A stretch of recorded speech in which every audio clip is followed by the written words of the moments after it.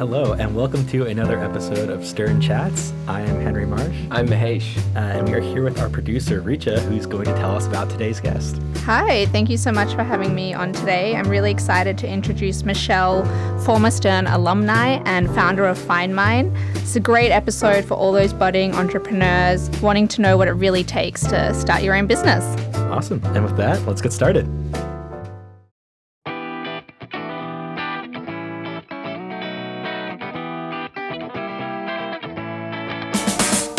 From New York University Stern Campus, this is Stern Chats, the podcast that tells the hidden stories between the lines of someone's resume.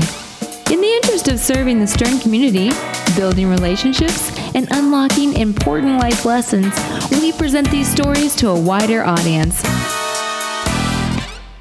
And we are here today with Michelle Bacharach, Stern alum, entrepreneur, and founder of the company FindMine. We're really excited to talk to her today. Well, Michelle, welcome to the studio. Thanks for having me.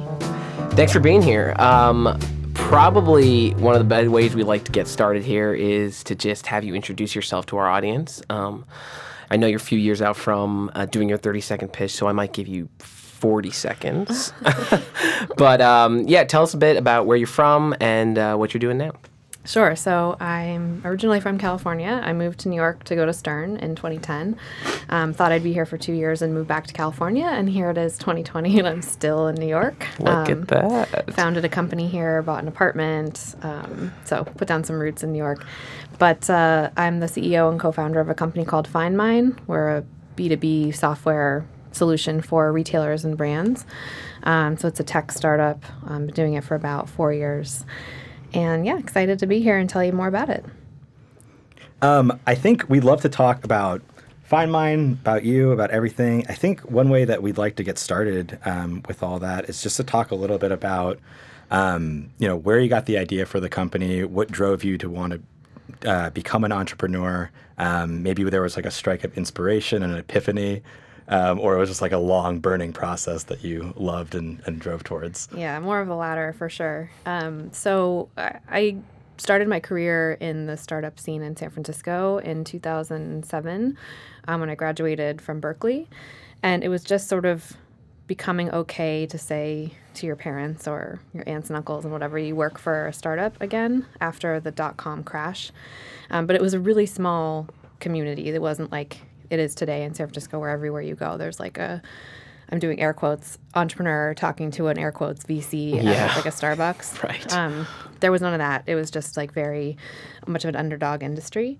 So I got exposure early on to being in a startup and being 22 and, kind of jerkily naive as you are.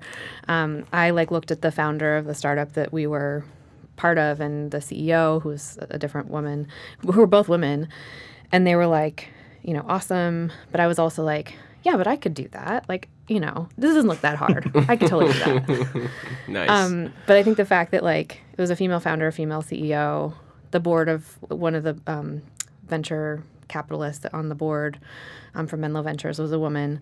It just didn't occur to me that was not common. That's so interesting. So I just got it in my head oh, yeah, I'm going to do that someday.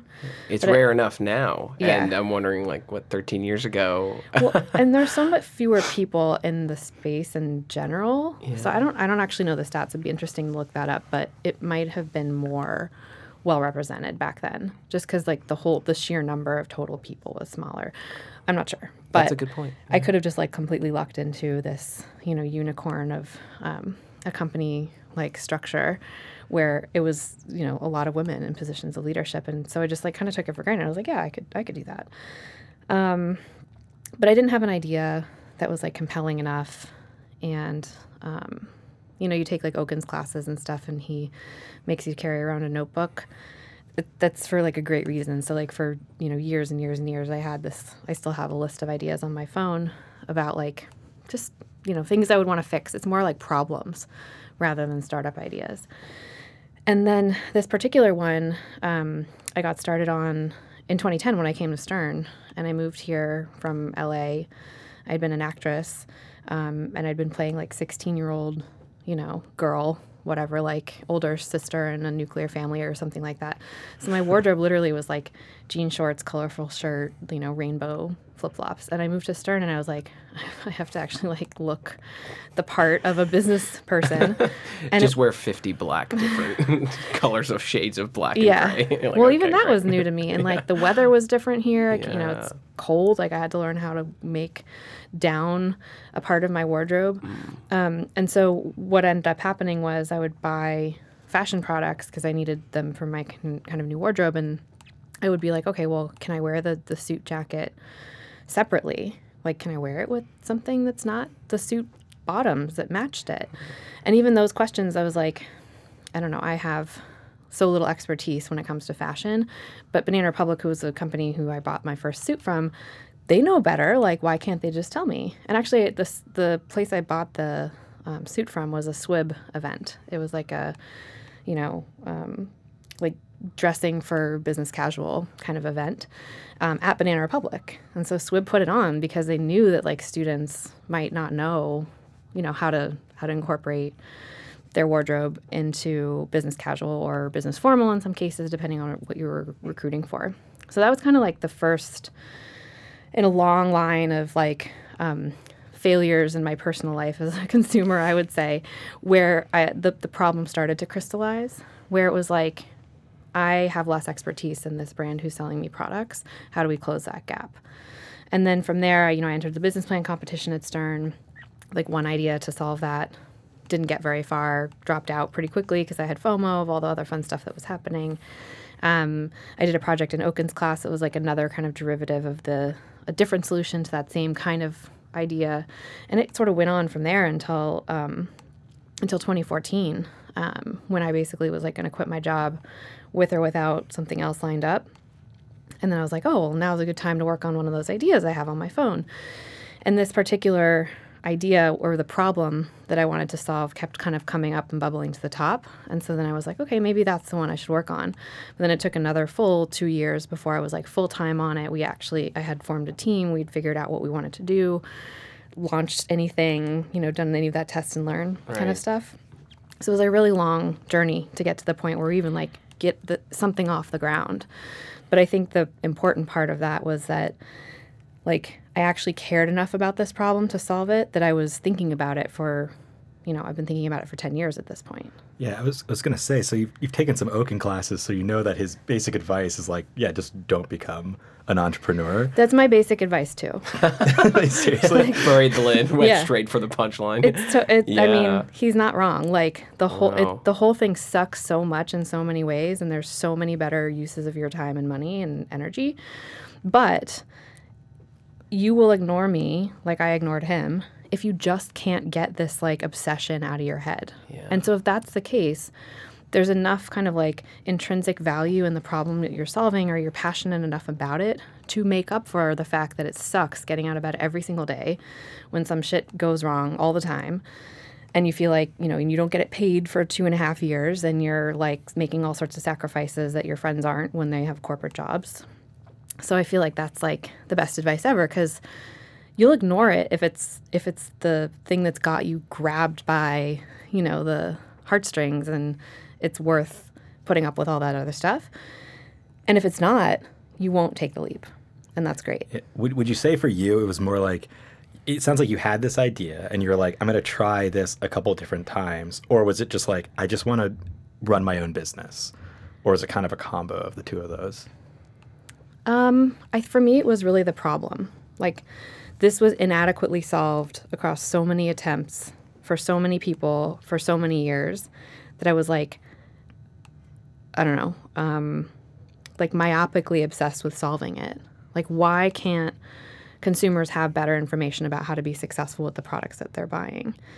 And I kept waiting for somebody else to come along and solve it, and they didn't. And that is what sort of I was like, well, if no one else has done it, why not me? Yeah. Why so not? Being problem first kind of is sort of interesting. Like when we think about entrepreneurship, sometimes it's sold to us as like product first, and this is, you sort of went about it oppositely to a certain extent.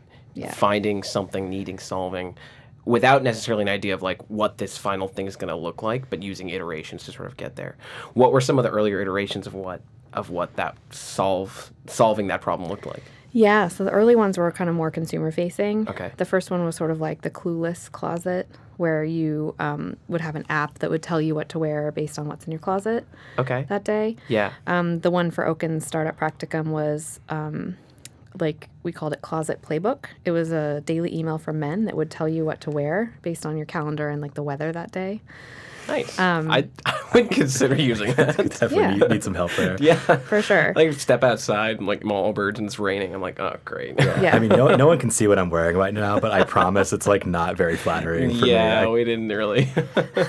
Everyone gets really self-conscious around me now because when they find out what my company does, and I'm like, no, don't worry, I have as little style as anyone. That's why I started this company. Because Funny. make Make it accessible, yeah. yeah, you want to make it work for the everyday person who's not like this, fashionista or beauty expert or whatever. Those people go work for Ralph Lauren and Estee Lauder. Like, great, good for you. But if you work for those companies, you already have that part of your brain that makes it easier for you to get from point A to point B.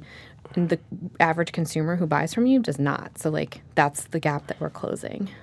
Yeah. Okay, so it starts as this, I guess like there were some iterations where it was an app, and that was when it was in this B2C phase, right? So individuals are going to use it, things like that. What worked with that, and then what sort of made you think like, okay, we need to rethink this? Well, all of this was sort of like on paper, right? Yeah. It was in a safe environment of a class or, Nice. or business plan competition, or like even when my co-founder and I started working on it, like part-time, he had student loans, he was still in school, so he was like covered, and I was like, I had a bunch of different side hustles, so I had like income coming in from being an admissions consultant for people trying to get into business school. I was going back to acting a little bit, and I was doing consulting for like other startups and projects and things.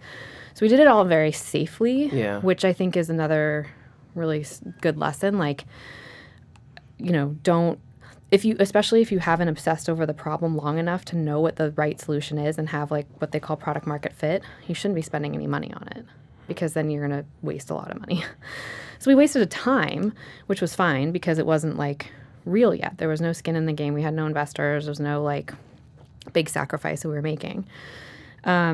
And so like the app, I'm using air quotes again. I keep forgetting. We're on a podcast. No one can see my air quotes. Oh, good. So the quote app was like in a document. Totally. And so what worked about it was, I think everyone who heard the idea was like, yeah, that's great, right? But then if you actually look at the financial model and the underlying assumptions and some of those things, like growing a consumer business is fucking hard. Yeah. Consumers are really fickle, and like Stitch Fix was able to make it work, and good for them. Like I was going to ask you about them. Yeah. they're great. They solve the same problem directly to the consumer. We don't compete with them because we're not direct to consumer, but they're like another means to the end of getting the consumer that guidance. But they are one of a million who were trying to solve that from the consumer angle. And they did a really, really good job of scaling that. But it's super, super hard to scale, and there's only one Stitch Fix. So, like, the odds playing that game, when you have to get so much adoption in order to get a % of sales that's big enough to justify getting venture investment and all that other stuff, like, the odds are just so stacked against you. And getting consumer behavior to change when consumers are so fickle is like, that's another hurdle to get over. So the things that all kind of worked about it where people were like, yes, I have that problem too, but I'm not willing to change my behavior enough to solve that problem. And so the real aha moment was like, then don't make them change their behavior. Meet them wherever they're shopping, however they're shopping, whether it's through e-commerce or they're in the physical store or they're like, using Facebook Messenger to communicate with their favorite brand. How can you meet them wherever they are and get them the information that they need without any friction? So that's what made me realize we had to go B2B, because the retailer is the one who has a relationship with the customer already. Right. And even if it changes, whether that relationship happens in a store or online, there's still a place for you making that frictionless with them. So was this decision to change business models, was that still on the I'm using air quotes now too, was that on the quote on paper phase of everything still? Yeah. So the one thing that we did from like a technical standpoint was we figured out like, okay, the call and response of the technology needs to be give it a product, return to the consumer how to use such product. So we did a POC with a technology using like a bookmarklet where you like it's a plugin for your browser, and this was one of the ideas, right? And we actually built the pipes to do it. We released it to like 100 of our friends, and we just like got feedback on like what's buggy, and there was a whole bunch of comments about the friction that I don't want to have to think about installing this thing and then having to click this thing because it interrupts my shopping journey. I'm not used to it. But what we found was that the actual like call and response to the technology was pretty good. So that wasn't on paper. It was like a technical POC. But that's what right about when I was realizing like there's a lot of stuff about this model that is never going to work because of the friction in the user experience. And we had some other like technical challenges that went away if you went directly to the retailer. So that was like 2015 maybe. So again, my co-founder was in school. He was covered from like a money perspective. I was covered from a money perspective. Nobody was full time. We were just kind of like tinkering on this in our free time, and we found a lot of stuff that didn't work, which we sunset, and then we found a couple of nuggets that did. And then within the B2B construct, then I was like, okay, back to the drawing board on kind of the business side. What does that financial model look like? What is the value proposition? Doing like customer interviews, like, would people really want this? Do retailers think that this is a big enough problem that they would pay for it? Because when we were moving B2B, now we're not getting an affiliate fee from every consumer purchase. Right. We're actually charging dollars up front. Yeah. And so that took a while. But once we had that along with the kind of like technology, like core POC that we're like, okay, this is technically feasible, then we actually were able to make something that wasn't air quotes, that wasn't on paper. Yeah. Yeah. So from that phase when you're kind of like, all right, we feel like we have something here, we have legs. What was it like going through just sort of like the fundraising, getting maybe like hiring engineers to actually build this thing out, starting the sales process of talking to clients? I mean, that all must have been coming at you guys really quickly. Yeah. So it was like summer of 2015 when I talked to like friend of a friend into letting us put our code on her Shopify store, and it was just me and my co-founder. So like we had no team, we had no money, we had nothing. I had been trying to raise money, which in retrospect I should not have done. Like it was a whole waste of time. Even like the advice and stuff that I got wasn't valuable because it was sort of diametrically opposed to the last person I spoke to. So there was no consensus. There was nothing like valuable about that I could use as a takeaway. So I just wish I had like skipped all that, not spent any time trying to fundraise before we had product in market and potentially revenue and stuff as well. But this kind of pilot that we did with this friend of a friend went really well. And so then like the next pivot was really around, okay, we made her store a lot of money, but it's at a small scale. It wasn't a huge revenue generator. It was sort of like 10% of her in brick and mortar store, and her brick and mortar store was only one location. And so it was like an SMB kind of business. And so we were like, okay, our technology works. It works at this scale, but I think we need to go to a much bigger scale.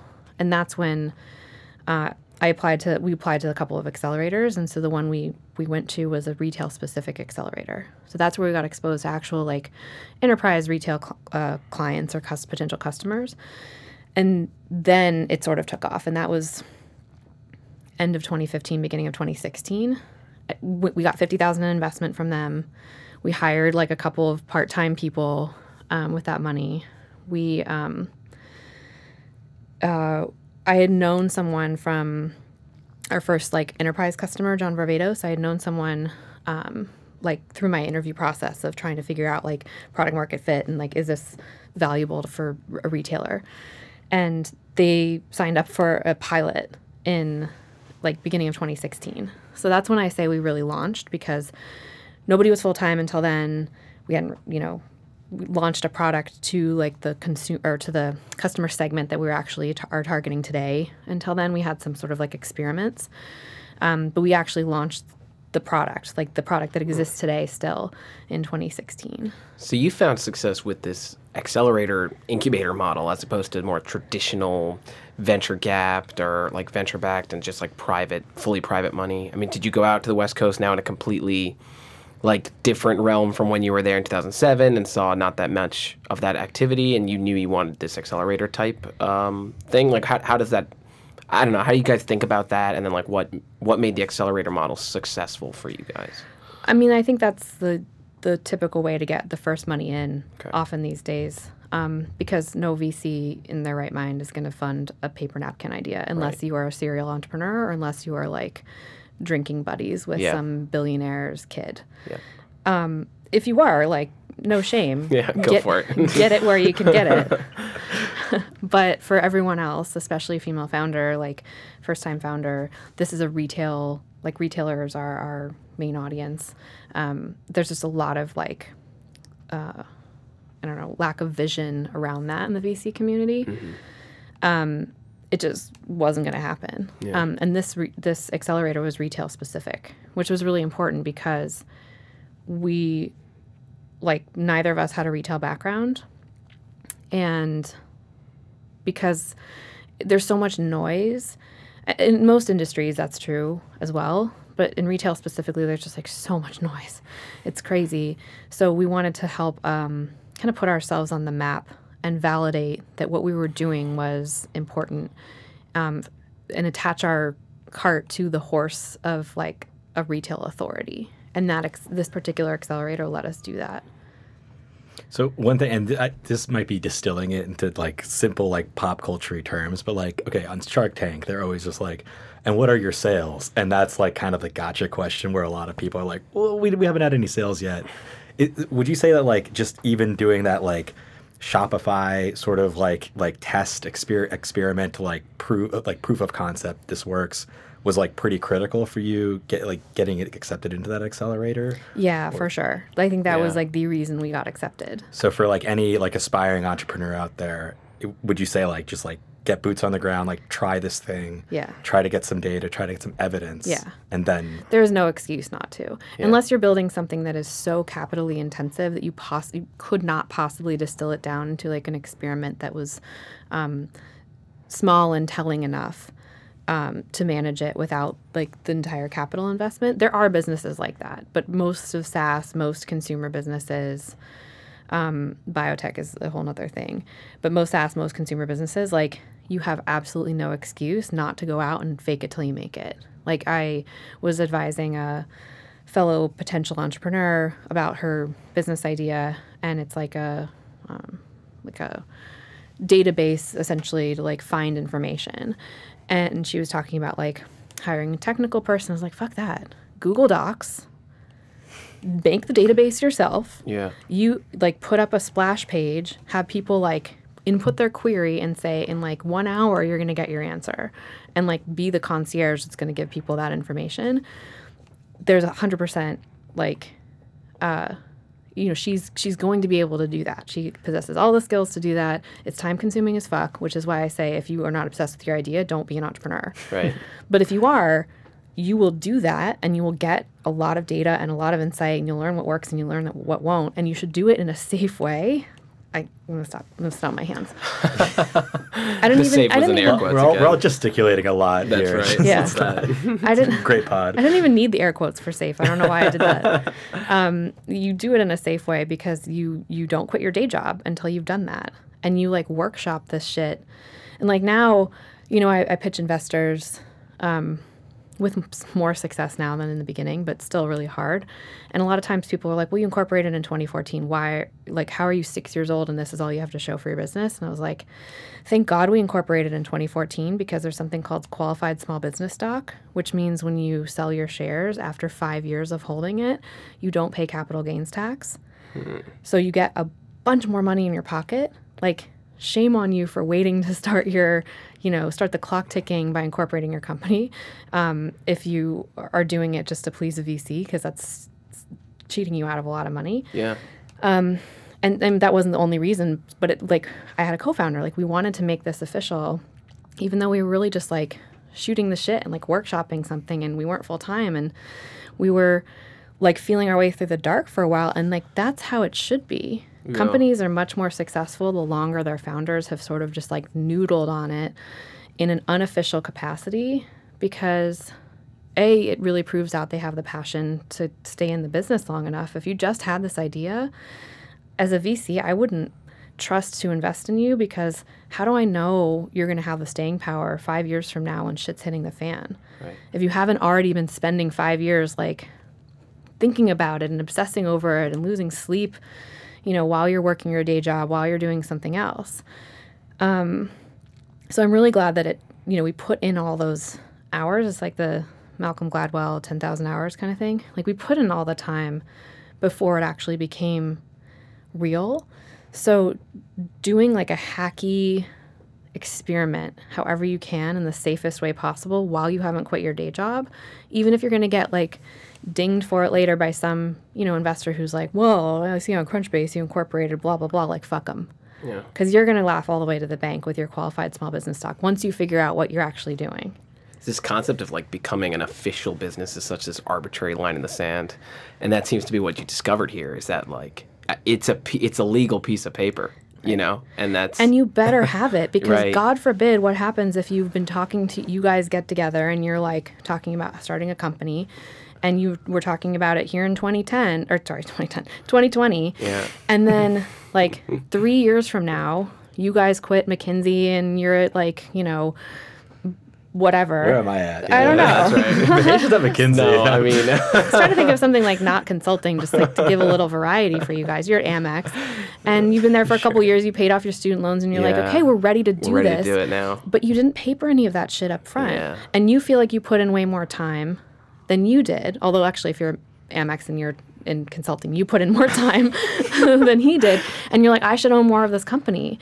And you fight, and the whole thing goes to shit before it even got off the ground. Like, how disappointing would that be? Yeah. So, like, paper the shit up front. Please, for the love of God. Like, it's so much easier, even if you end up getting these questions or, like, the press, you know, it doesn't seem like such an overnight success from the press's perspective. Like, it doesn't matter because the alternative is so much worse. That's so interesting. So it's like, to the extent that now is the time, you know, when you're in school, to really have the capacity to, put pen to paper and make things as official as possible, and then, you know, let the Yeah. business grow after. Yeah. So I want to talk a little bit about the company itself. So that was an awesome just sort of like genesis of the idea all the way through like officially founding it and like raising money, everything like that. So so I would love for you to talk a little bit about like what your company is doing now, like with the retailers that you're partnering with. We were just on your website, so we saw you have clients like Adidas and Callaway on there. So if I'm on like the Adidas site and I'm looking at like a T-shirt, like what is happening with Find Mine? Yeah, so I hate starting with like the output for the consumer because it makes it feel really small. But you asked, so I'll start there, and then I'm so sorry. That's okay. No, it happens all the time, and it's I'll play Adidas in this one then. Yeah.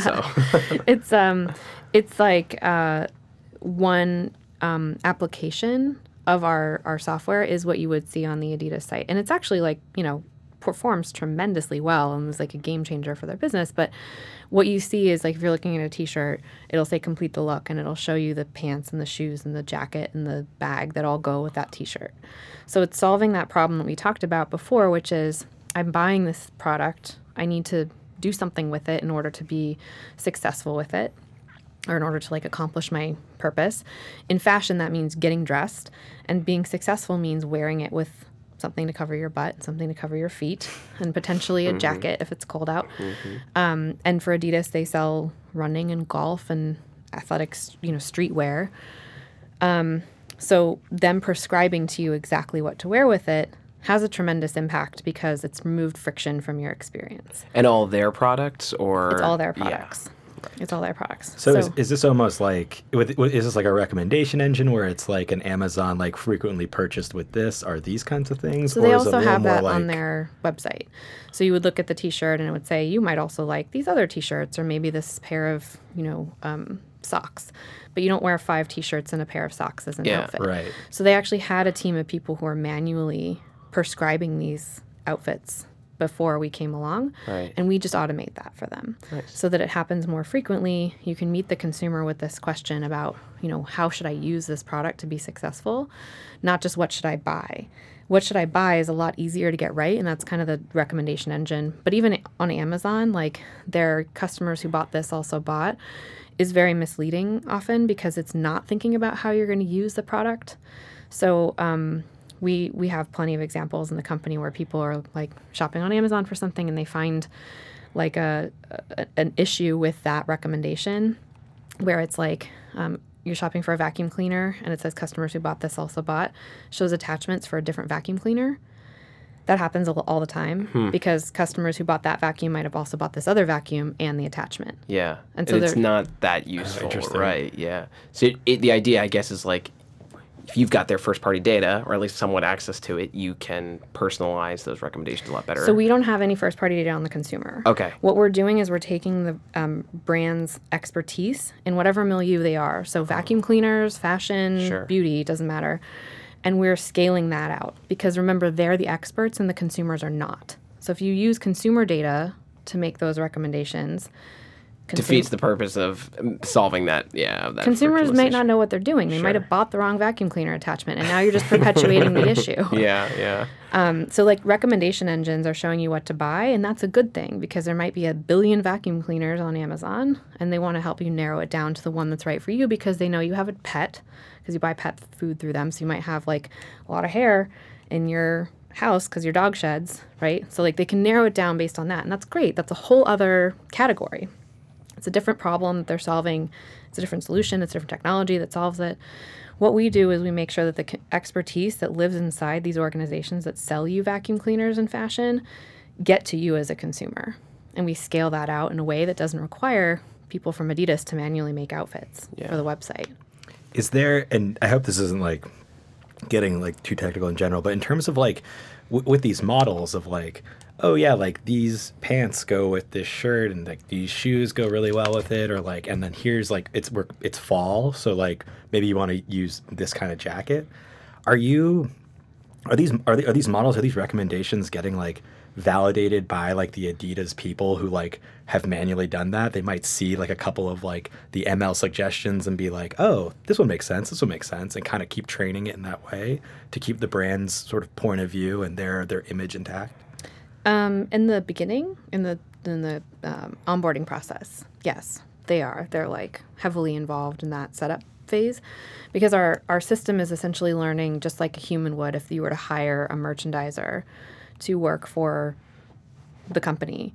And you would sit them down and you'd say, hey, this is, day 2, and here's what the brand is all about. Here's what we do. Here's what we wouldn't. These are words we would use. You kind of like help them get a sense of what the brand is and what they stand for, and you train them like that. We're trying to teach the engine that instead of a person. Right. But it's the same kind of process. So in the beginning, when we're getting onboarded with a client in the first few weeks, that does happen. And they might say, hey, you put these things together and that kind of like hits my eye funny. Here's why we wouldn't do that. We really like these kinds of combinations, not those kinds of combinations.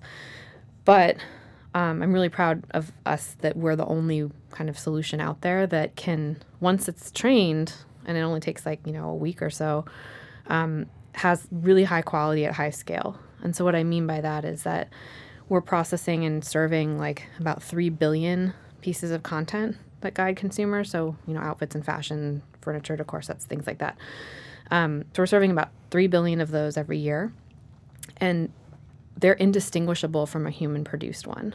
So a lot of times the merchandisers will write to our customer success and be like, can you look at this one? Because I don't know if I made that one or if that one came from the engine. Wow. That's perfect. That means you did it right. Yeah. Right. We're not trying to be better at their jobs than they are. Yeah, We're trying yeah, to be indistinguishable from Sure. them so they can go back and do other parts of their job that only a human can do and replicate it so many times that they couldn't possibly, keep up that pace as a person. So that's what high quality, high scale means. Yeah, it's like the stylist Turing test almost. Like if you can distinguish who styled this.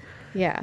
So, that sounds fantastic. Like I feel like that's something that like I would like to see on more websites. So I'm definitely like rooting for you guys to like grow Thanks. your client base.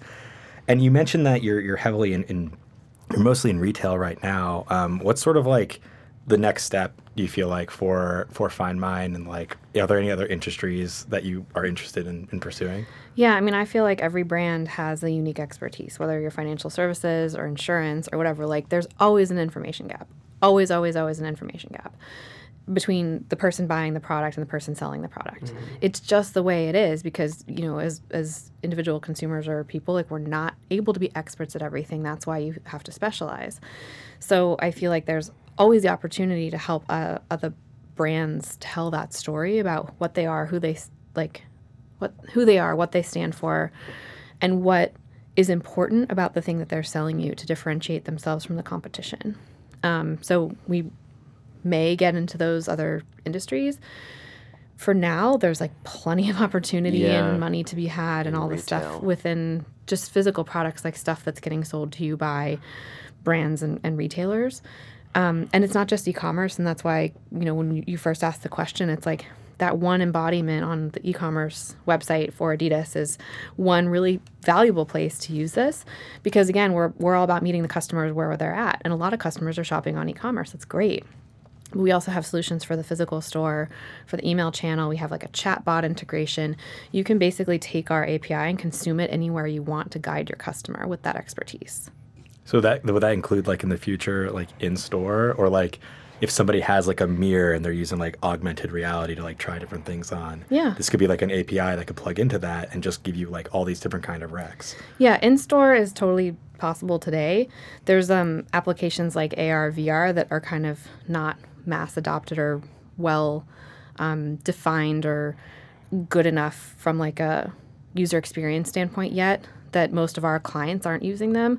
But in the world where they are, and they're doing, like, everything is 3D rendered, or everything is, you know, virtual try-on, like, you know, do the full immersive VR experience. You can see yourself in the environment using the product or whatever. Our technology can pull in our content into those environments. The only reason we're not doing them today is, like I said, the It's not really there yet. underlying technology might not be there yet. That's so interesting. It's like you're so laser focused on solving that problem that you don't necessarily have to predict where the technology is going to go because it's still applicable. Like, what you're solving is applicable regardless of the platform or method in which people shop or interact. The bottleneck that we're debottlenecking Yeah. is where a human would have to sit down and say, this is the content I want the consumer to get in whatever experience. So those experiences can go anywhere, any place, evolve however. But if you're a brand and you're like, man, I really would love to do a chatbot in Facebook Messenger where I could let customers, you know, get on-demand guidance when they take a picture of a product that I sell, but I don't have the manpower to fulfill that. That's where we come in, because now you have the manpower, but it's not a man, it's a AI engine. That's it, bot power. To fulfill that. And you're done. Like, your use case is possible now. That is really, really interesting. That's very, very cool space. One of the final things I think we wanted to just pick your brain about, a lot of people listening are interested in entrepreneurship. Your story is especially fascinating considering how much that was on your mind while you were here. I think a lot of people go out, like you said, might do some work in a more corporate job and then dive back into it. To people who have this passion for entrepreneurship, want to start their own thing, any thoughts of advice outside of, if you have to do it, do X, Y, Z? What worked for you, and what kind of tidbits do you think you'd be able to share? Yeah, I had a ton of other ideas that I passed up on to do this one. So, like, they were all kind of happening concurrently, and don't close yourself off so early, I think, is I'm glad I didn't, take the leap, and like I said, into like one idea right away, because you have this chance to let it kind of develop in this like long horse race to see which one is going to win. And, this one happened to like be a nose in front of the other ones when I was like, okay, we're really doing this. So like give it time to develop. Don't force it to happen. Like for a long time, my fear was being now I'm actually using air quotes, quote, wantrepreneur. and wantrepreneur is a person who's a wannabe entrepreneur. And everyone kind of like might know someone like this, especially in New York and San Francisco, who's always talking about their startup, but it never really turns into anything. It's like when you're in a room and you're like, who wants to be their own boss? And everyone's like, obviously me. Right. But And some people just have these like ideas that never get off the ground. They never go anywhere, but they characterize them as their startup and they talk about them as if it's a real thing. And so I think just being honest with yourself about it's an idea and you're just kind of like tinkering with it in your mind. And then that kind of when are you a real company thing, knowing when to actually make something happen with it and when to take the risk. That's the really most important part because this place is fucking expensive.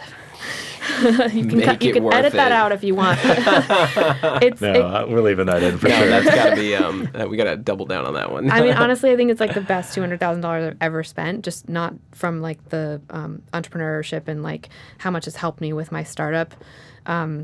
Which it was, like, if that was the only thing I got out of it. Yeah. But just, like, the confidence, the network, the resources, the education, the experiences, like, all of it is so, so, so worth it. But if you graduate with that much debt, and the other thing, too, is, like, people need to hear that my circumstances were such that, like, I didn't graduate with $200,000 in debt. I had scholarships and I had some savings coming in. So I graduated with less debt than the average Stern person. Yeah. And then I got married like shortly after kind of I decided to start moving in this entrepreneurship direction more realistically. And my husband had a great job. So I had a great job and he had a great job. So we had these two really high incomes. So we were able to like take one down a bit and still be okay. And that's not the case for everybody. So you have to do your own kind of like risk reward calculation. And that's why I always share that with people like who want to start companies, because if you didn't have my situation, your decision making might be completely different, and that's good. People shouldn't look at my story and be like, oh, I should just be without a salary for a couple years and like, tinker on the side and all this stuff if that's not feasible for you because you have mouths to feed and all that kind of stuff. Thanks for sharing that, because I think, there is a tendency to always sort of like idealize this success in a bubble and be like, well, it worked and that's how success works, and they struck out on their own and everything's great. And so, and it's not always that like rosy picture, huh? Yeah. And I have other friends who like lived out of their car and like maxed out their credit cards, and I would not have done that. I would have drawn the line before that. And I didn't have to because I'm fortunate enough and to have the privilege to not have had to do that. Right. But if I had to do that, I would have called it quits earlier. So you always have to know what your walk away point is. But aside from that, my other one piece of advice is don't quit. Don't die. If you're going to do it, so first of all, don't do it. But if you're going to do it, then know what your walk away point is for your personal, like mental health, financial health, family's well-being, whatever. But short of that, just find a way to keep going, because there's always something that's coming to knock you off your track. And there's like, especially early on, we almost went out of business like multiple times amid like very dire circumstances. And then right around the corner, something amazing would happen. So if you just stay in it long enough and without going past your walkaway point, then that's where companies end up being really successful. Some very pragmatic and helpful advice. Thank you, Michelle. Sure. And thank you so much for joining us today. I think we're at time, but we really enjoyed hearing about your story, hearing about your company, and thanks so much again for making the time. Cool. Thanks for having me, guys. Love chatting. Thanks a lot.